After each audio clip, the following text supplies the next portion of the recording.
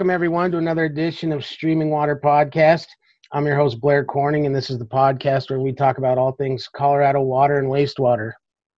Today on the episode, we have a very good guest today. Nicole Poncelet-Johnson is the Director of Water Quality and Treatment at Denver Water.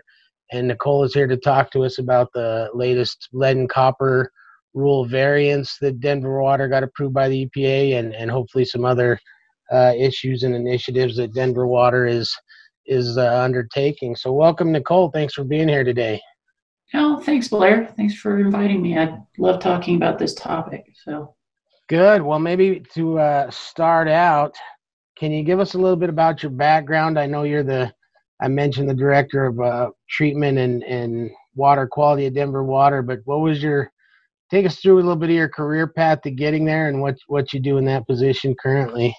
Sure.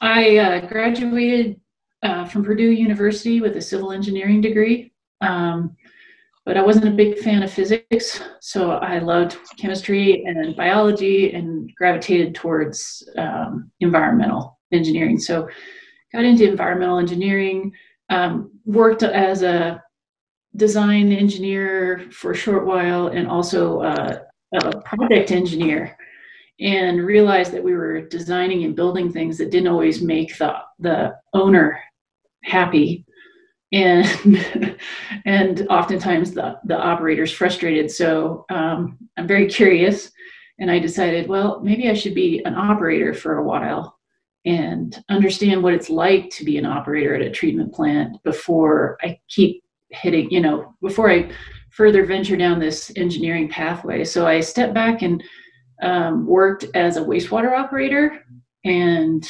also volunteered my time at small systems and as a water operator. And that experience was probably one of the best things I could have done for myself.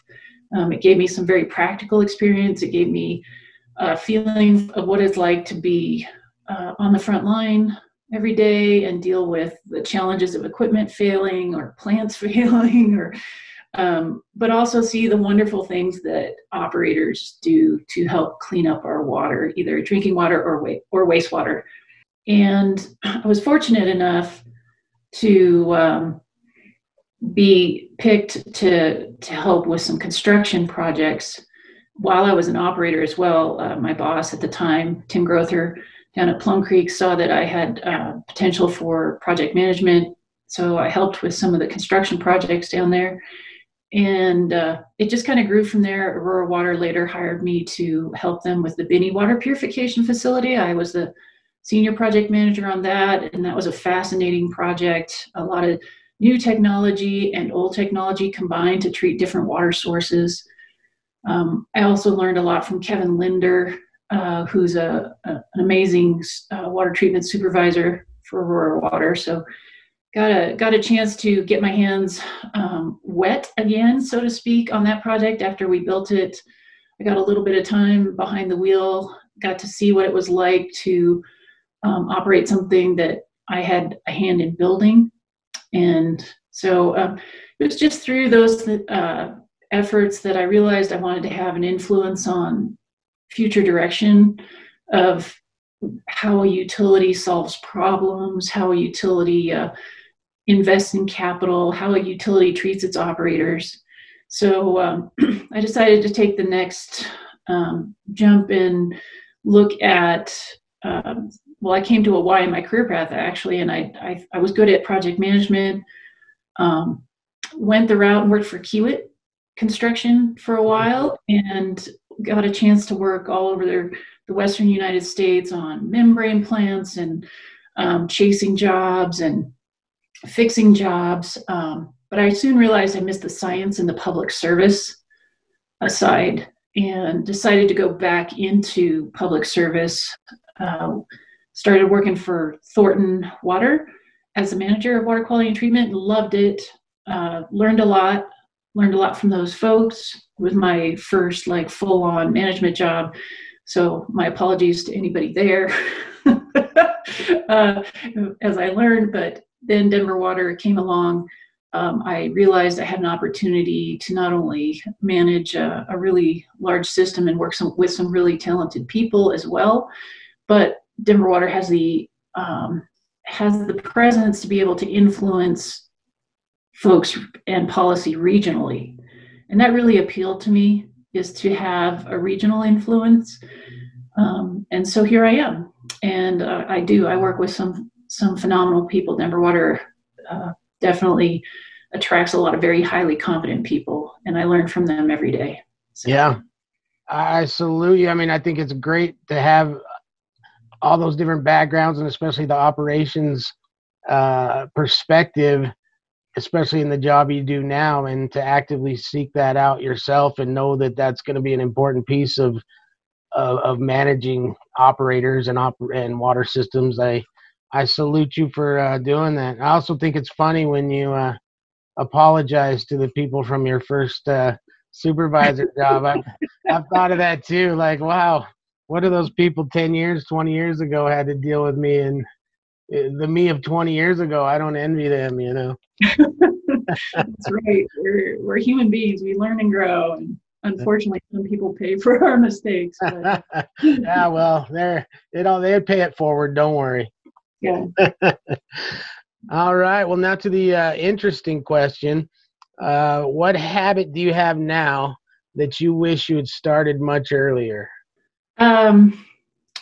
Yeah, I think I'm a very high level person. I tend to fly at about 50,000 feet, maybe 25,000 feet, but somewhere in there, I'm a high flying person. I like, and I'm very ADHD, like constantly focusing on new and challenging problems.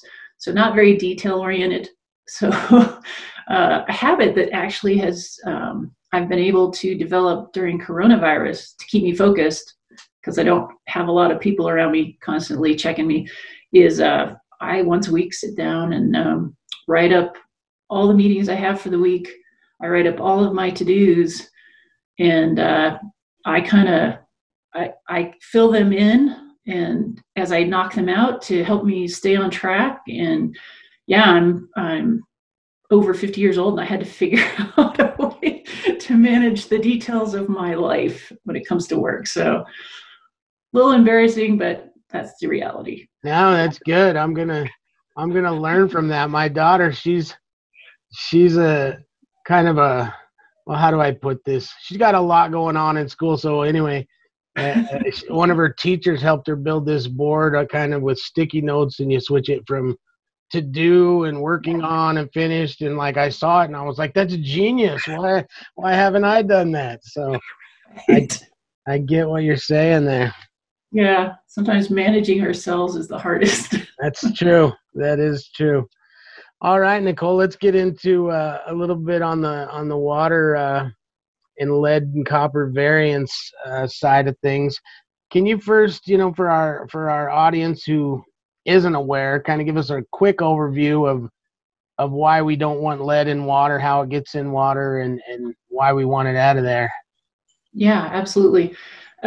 So specifically to Denver Water, you can have lead in your source water. Denver Water does not. But where the water picks up the lead is in the service lines from the main into the house to the tap. So the service lines, all materials break down over time, but especially if our water is slightly corrosive or corrosive at all, it can help kind of pull the lead particles off the lead service lines and into the water. And in the case of Denver Water, there's roughly 60,000 lead service lines in our service area. We serve about 1.5 million people, about 340,000 taps, and of those, about 60,000 are lead. And in 2012, we exceeded EPA's action level of 15 ppb. So our water was just slightly corrosive, and in that year, we exceeded it where more than 1 out of every 10 home that we sampled had a higher level than 15 ppb. So then as treatment folks, we adjust our chemistry in the water to help minimize that corrosivity and reduce the lead that is basically leached into the water from the customer's service line. Does that help? Yeah, that's a good kind of intro into that whole variance process. So the as a result of that reading of lead in your water, kicked in the optimum corrosion control treatment piece. And maybe you could take us through what was the variance and why did Denver Water feel it was important as well as others? Yeah, in 2012, so we exceeded that action level in 2012.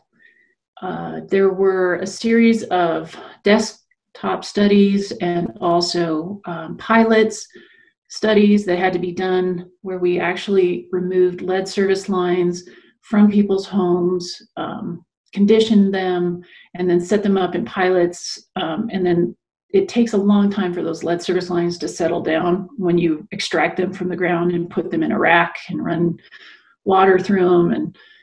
And so we had to do these studies that had to be approved by Colorado Department of Public Health and Environment.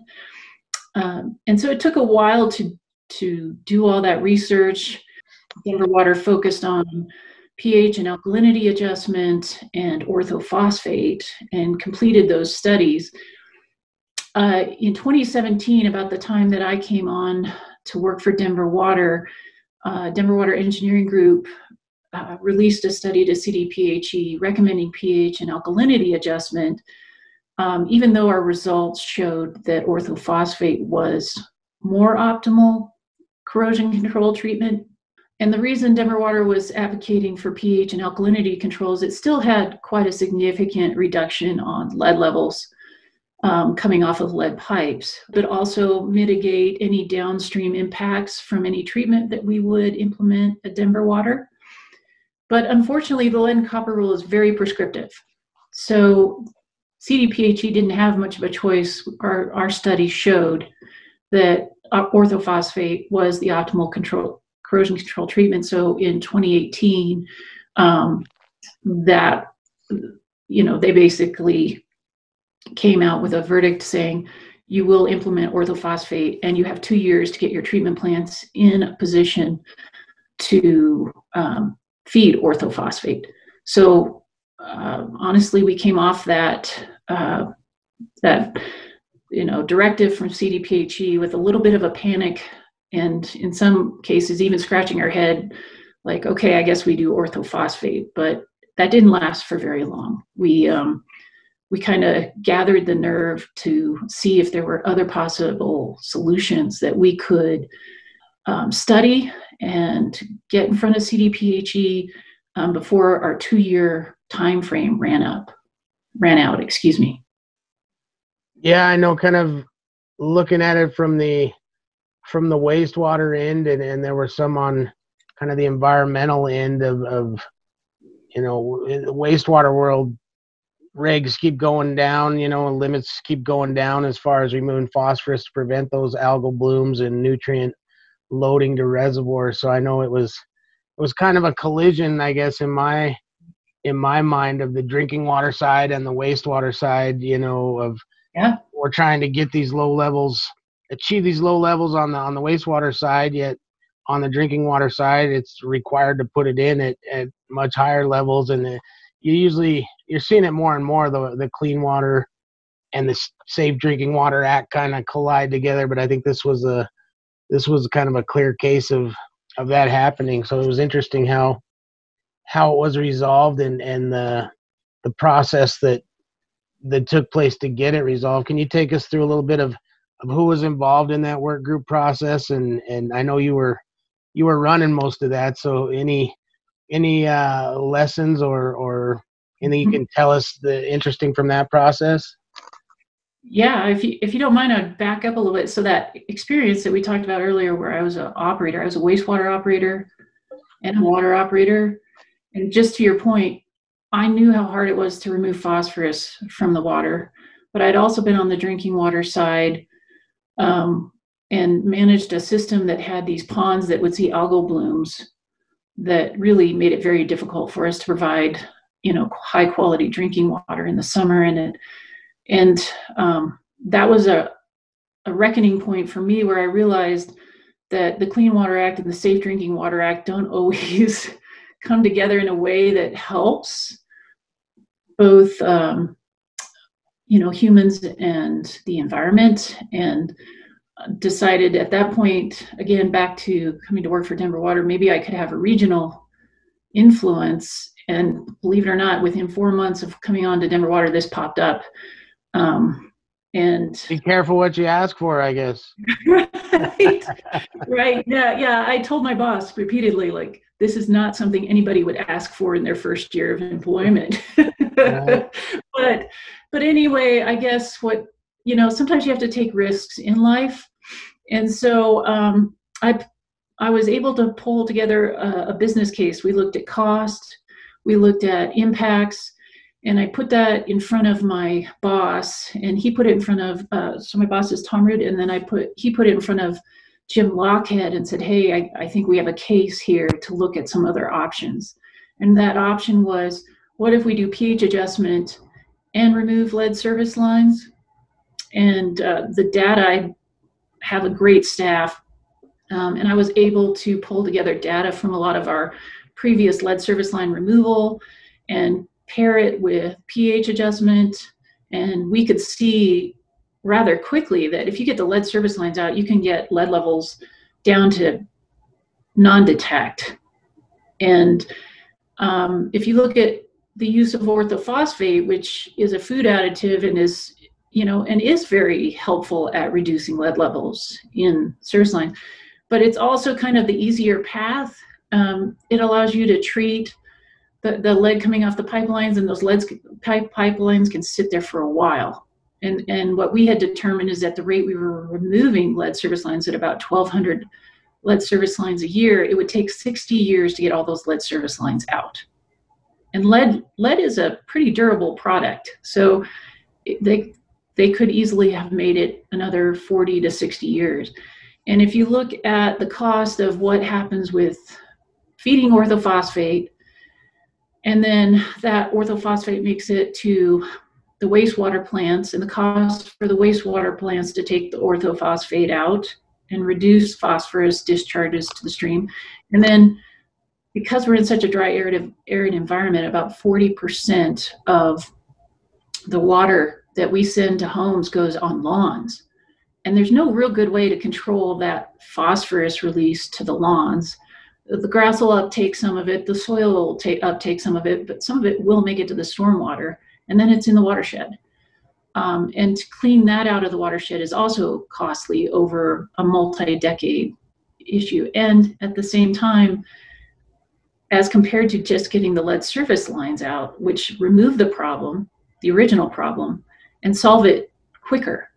So we knew if we could get all the lead service lines out in 15 years and treat with pH and alkalinity adjustment, that we could actually lower lead levels for multiple generations much sooner, and have an end result that did not impact the wastewater plants as much or the downstream.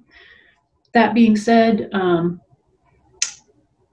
that's the case that we started to put forward, and I know there was a lawsuit that came from the wastewater and the environmental group, and that kind of helped coalesce what Denver Water was thinking, what the wastewater and the stormwater folks were concerned about, and force all of us to come together into a stakeholder effort, where we worked not only with CDPHE, but EPA Region 8, and created work groups where we studied this even further. So it wasn't just Denver Water presenting this case, other folks like Metro Wastewater, Aurora Water, South Platte Renewal Partners, Greenway Foundation, also some public health agencies, all came together and challenged one another to the status quo, which would have been orthophosphate. And, we had our ups and downs. There were times when, we were doing studies alongside the discussions and the negotiations in these work group meetings, which spanned from about June of 2018 through September of 2019. So in a year's time, basically, a little over a year's time, this region really did a lot of work. A lot of people in this region were dedicated to evaluating the different alternatives, orthophosphate versus Denver Water's proposed pH alkalinity adjustment with lead service line removal. And I think we really started gaining traction in December or January of 2018, when we were able to really show that we could reduce lead levels. But there was a challenge from the health department saying, well, what happens with the lead service line or the homeowner or the kids that live in a home where it's going to take 10 years to get to that home? Yeah. And, because pH adjustment isn't as optimal as orthophosphate. So Denver Water stepped up and said, well, what if we add filters? And a filter can remove up to 97% of the lead. So you can imagine that the costs are going up when every time we add a component to this lead reduction program proposal. And sometimes, honestly, for me, looking at my boss and looking at Jim Lockhead and saying, do you want me to keep going? Because this is costly. And it's a big commitment. 15 years of removing lead service lines is a big commitment. And so basically they looked at me and they said, we believe in what you're doing, keep going. And there were times when it occurred to me, we had probably 80 people at Denver Water working on this, because we literally only had about a year and a half to convince folks that we could do this. We had so many people working on it. And so at times I thought, what if this all fails? I have put 80 people through a lot of extra effort, and it may fail. And so, at some point I had to stop asking myself that. I just had to say, sometimes you have to risk, you have to have courage, and you have to risk maybe it all to get to a good result. And fortunately, there were so many people who contributed to this, and CDPHE pulled together stakeholders, and we looked at costs, we looked at downstream phosphorus impacts over time, and what we were able to demonstrate is that even though the wastewater plants would be taking phosphorus out of the streams more and more each year, that the phosphorus loading coming from Denver Water through stormwater and wastewater would begin to dominate the stream. And so there was an environmental impact. And then we looked at the costs, and the costs again proved out that orthophosphate costs versus pH alkalinity adjustment and lead service line removal, they were either equal to, or orthophosphate over time would be more expensive than the alternative that Denver Water was proposing. And if you look at how fast the improvements to public health come through the pH alkalinity adjustment and lead service line removal approach, with the the addition of the filters, that is a really quick reduction in lead levels and a huge benefit to public health. So that triple bottom line analysis, people, planet, profit or cost in this case, we were able to, I think, demonstrate that our alternative proposal was the best solution for our customers and for the region. Yeah, I'm impressed with how it worked out, and I think it's, if you kind of did a root cause analysis of what's at the root cause, pretty easily you get to those lead service lines. Let's deal with the problem instead of trying to fix the symptoms or phosphorus works, but the real problem is the lead lines. So I think if you did a root cause analysis, you'd get there pretty quickly. I think it's fact that we got to the sensible solution in light of the political pressures, the courage needed through the process, and just the financial, political, and all the pressures that were involved. The fact we got to the best solution, I think maybe is, I don't know if it shouldn't shock me, but sometimes it doesn't happen like that. So I'm glad it did in this case. Yeah, I think your point is well taken about the root cause analysis. For a good part of my career, I feel like we've always leaned on technology to solve problems. And where we're at with climate change or limited water resources, I think we need to start taking a new approach to solving problems and not leaning so much on technology, but leaning on innovative thought, innovative policy, respecting the roles of each person at the table, but also not being afraid to make the case for an innovative program that maybe is a little different than what the industry has been seeing for the last 20 to 40 years. Yep, I agree.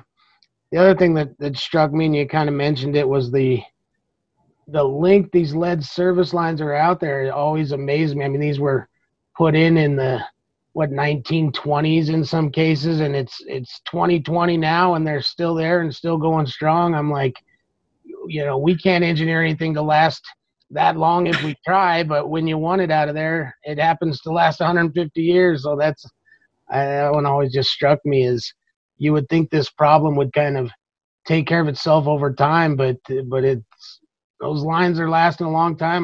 We see that most of our homes built prior to 1950 have lead service lines. That's generally the case, unless they've been, they've rebuilt the house or something to that effect, and maybe the line's been replaced. But more often than not, pre-1950 homes have lead service lines. So even we have 1890 homes that have lead service lines. Wow. So yeah, they last a long time. Yeah. All right. Well, thanks, Nicole. I'd like to get into the mid-show segment now. This is in the news today. I wanted to read a current news story, and this is right up your alley because it deals with water treatment. So let me read. This is from the Science Times. Just came out today, October 23rd, 2020. And it is an article titled "New Archaeological Dig Finds Advanced Water Filters from the Maya Civilization."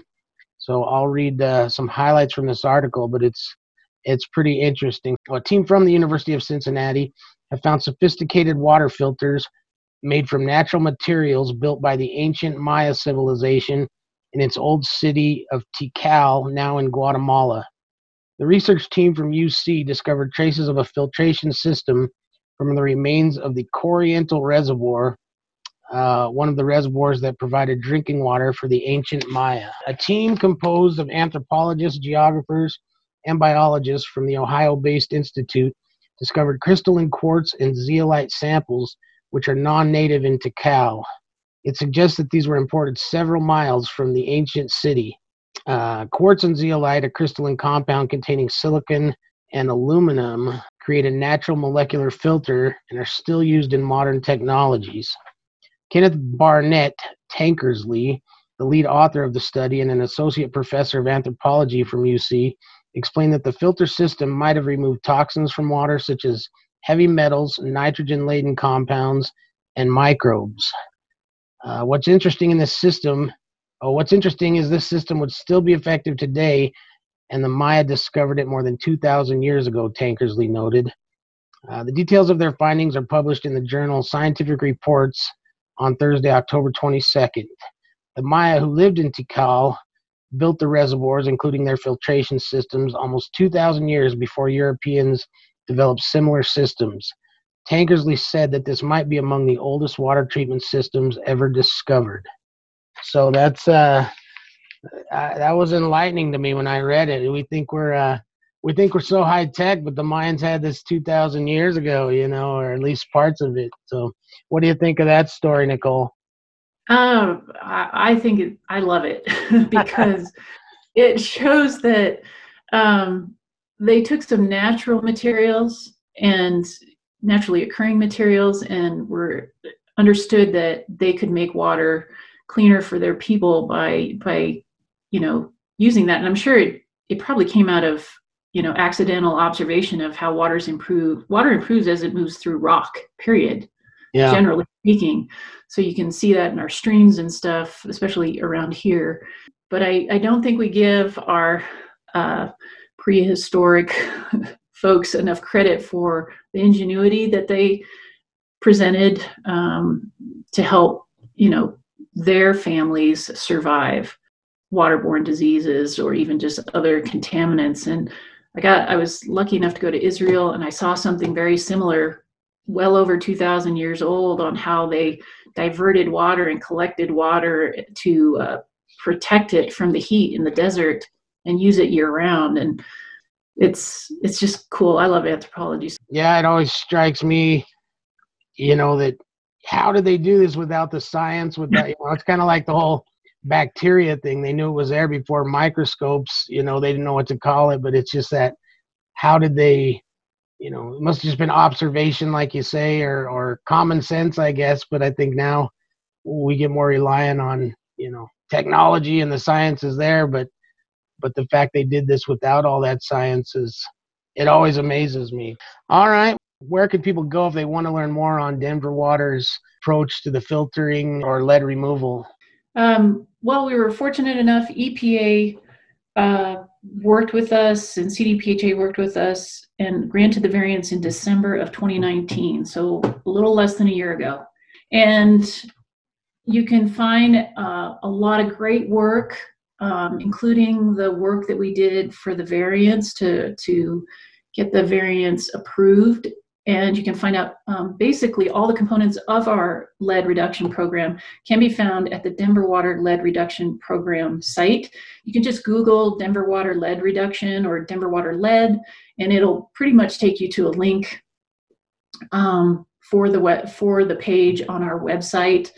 You could also just do the Denver Water website, click on water quality, and then click on lead reduction program. But I'm a Googler, so instead of just giving you a full-on address, I think that's just the easiest way to go.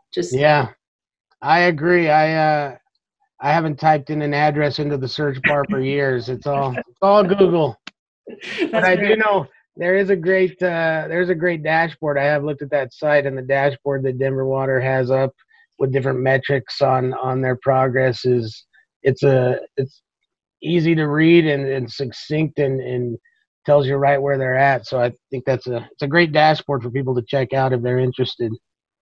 Yeah, the public affairs folks for Denver Water and the program that was hired to help implement the lead program, that is their intent, and they've done a great job of having meetings at neighborhoods, getting feedback, trying to make everything that we do customer friendly.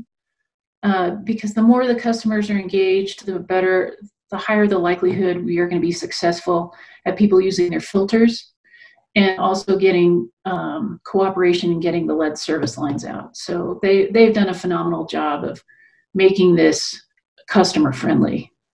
Good. Great. Well, good luck with those lead line removals and with the program in general. And thank you for you and Denver Water's courage in putting this forward. I think it came out to a great solution at the end of the day. But let's move into some other. I mean, that was an innovative project or innovative idea, the whole variance thing. But what other innovative projects or ideas are you working on there at Denver Water? Yeah, so Denver Water embraces continuous improvement practices and has long before I joined. And so one thing that I noted as an operator and as in construction and then in management of treatment plants is oftentimes there are issues that pop up, and it's not that easy to get an RFI out to an engineering team and then to procure an engineer to come in and look at the problem and then study the problem. And, that whole process can take anywhere from 6 months to a year and a half. So one thing that we have taken on is develop a strike team. Within Denver Water, we took a group of operators, a group of scientists, a group combined with engineering talent, and that strike team can be basically deployed to any plant at any time to assist with an optimization problem. For instance, we had a centrifuge at one of our treatment plants that it was only putting out operating about 50% of the time. And they went in, spent that time with that team, scaled everything back, looked at all the variables, and then started implementing changes one variable at a time, one parameter at a time. And for the last 3 or 4 months, we've been able to operate that centrifuge 100% of the time. Wow. So it's one of those things where we just, and then when they're done, or when the optimization has occurred and the operators have been trained on that optimization, they extract themselves and they make the home team kind of own that process, and they extract themselves. They'll come back about 6 months, a year later, just to verify that everything's going okay. And of course, there's always the phone that somebody could pick up. But it's really a focused effort to help our treatment plants, of which we have 4, get through problems quickly, and to take what we have and make it better without necessarily investing in capital or technology.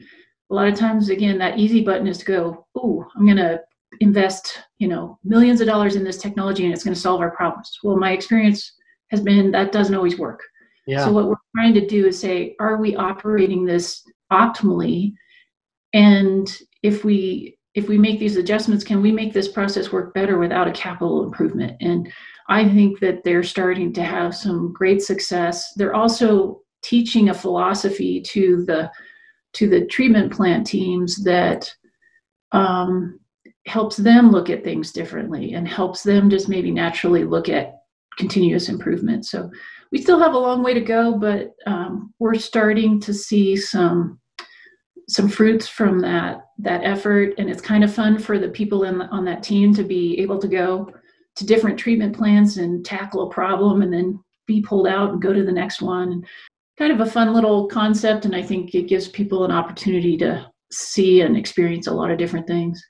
Yeah, I think it sounds great to me on 2 levels. I mean, one, you have that multidisciplinary approach, which you don't see all the time. Usually it's the engineers are going to solve this, or operations is going to solve this, or whatever, but you don't see enough of, let's get a team of chemists, operators, engineers, and put them all together and get the best ideas out there. So I like that. The other is, having someone from the outside. I think a lot of times if you deal with something and it's right in front of you all the time, you can get caught up in that's normal, and you can't get out of your own way to get it fixed, So I think having a group come in and kind of look with a new set of eyes and fresh eyes on the subject, I can see that helping, because I've been in situations where this is just normal to me and this is how we do it, and we're going to put up with it for the next 20 years because we don't know what to do, Right. And your plate is full with other things to do, so you don't have time to go and look at it. So yeah, this is meant to help kind of leverage a little momentum from a strike team to make a change. Well, good. All right. Are you ready for the end of show quiz, Nicole? I'll give it my best. All right, good. This is, I know you're from Denver water, so this is a Denver quiz for you. Not necessarily water, but Denver in general. We'll see how much you know about the great city of Denver here. So number 1, you're used to dealing with regulations and laws and rules, so this should be right up your alley. In Denver, it is against the law to lend this to your neighbor. Is it A, toothbrush, B, boat, C, internet connection, or D, vacuum cleaner? Which one is it against the law in Denver to lend to your neighbor? Toothbrush. The toothbrush is incorrect. It is you would think it would be toothbrush, but it is actually vacuum cleaner. You cannot lend your vacuum cleaner to your neighbor. I don't know why. I would like to know why. I wonder how many times that rule gets broken. Yeah, I don't know. And I don't know if it's just your immediate neighbor, if you can lend it down the street, but not to your next door neighbor, or what the rules are. If you're in an apartment. Yeah, I don't know. All right. Number 2. Which of these ingredients is usually found in a Denver omelet? Which one of these is usually in a Denver omelet? A, green chili, B, mushrooms, C, bell peppers, or D, avocado. Which one is usually in a Denver omelet? Bell peppers. Oh, you are correct. All right, you're 1 for 2. You could. You would think it would be green chili, right? But I know, you would think, yeah. All right, number 3. Henry Duchendorf. I got to figure out how to say that. Duchendorf Jr. is known for what? Henry Duchendorf Jr. is I can't even say that. Is known for what? Is it A, playing Gilligan on Gilligan's Isle TV series? B, serving as Denver's first mayor? C, writing the song Rocky Mountain High? Or D, owning the Humpty Dumpty Drive-In where he created the cheeseburger in 1935? What is Henry Duchendorf Jr. known for? I think that's John Denver. You are correct. That is John Denver, who wrote Rocky Mountain High and many other great Colorado ballads there. So you're 2 for 3. What was that? I said Google's amazing. Are you on Google? I should have said no Googling. I should have known you would Google. Well, whatever means you use to get the answers, that's all right, I guess. You are 2 for 3, so well done. And thanks again for being on the show. That's been interesting to hear about the variants and about your other efforts and management of Denver water treatment systems. So I appreciate you being on. Thanks, Nicole. Yeah, thanks, Blair, and thanks for your help with the variants. You were a part of that as well, and I appreciate your involvement and your voice. You bet. And to our listeners, thanks for listening to the show. If you like the show, tell a friend or a colleague about it, and maybe they'll start listening. We want to thank our sponsors, the Rocky Mountain Water Environment Association and the Colorado Wastewater Utility Council, for their sponsorship of the show. Please send your ideas, any ideas you have for topics or guests that you'd like to hear on the show, to mail or streamingwater@mail.com. I can't even remember the email address. I knew mail wasn't right. streamingwater@mail.com. So yeah, that's it for this episode. Thanks again, Nicole, and we'll see you next time on the Streaming Water Podcast.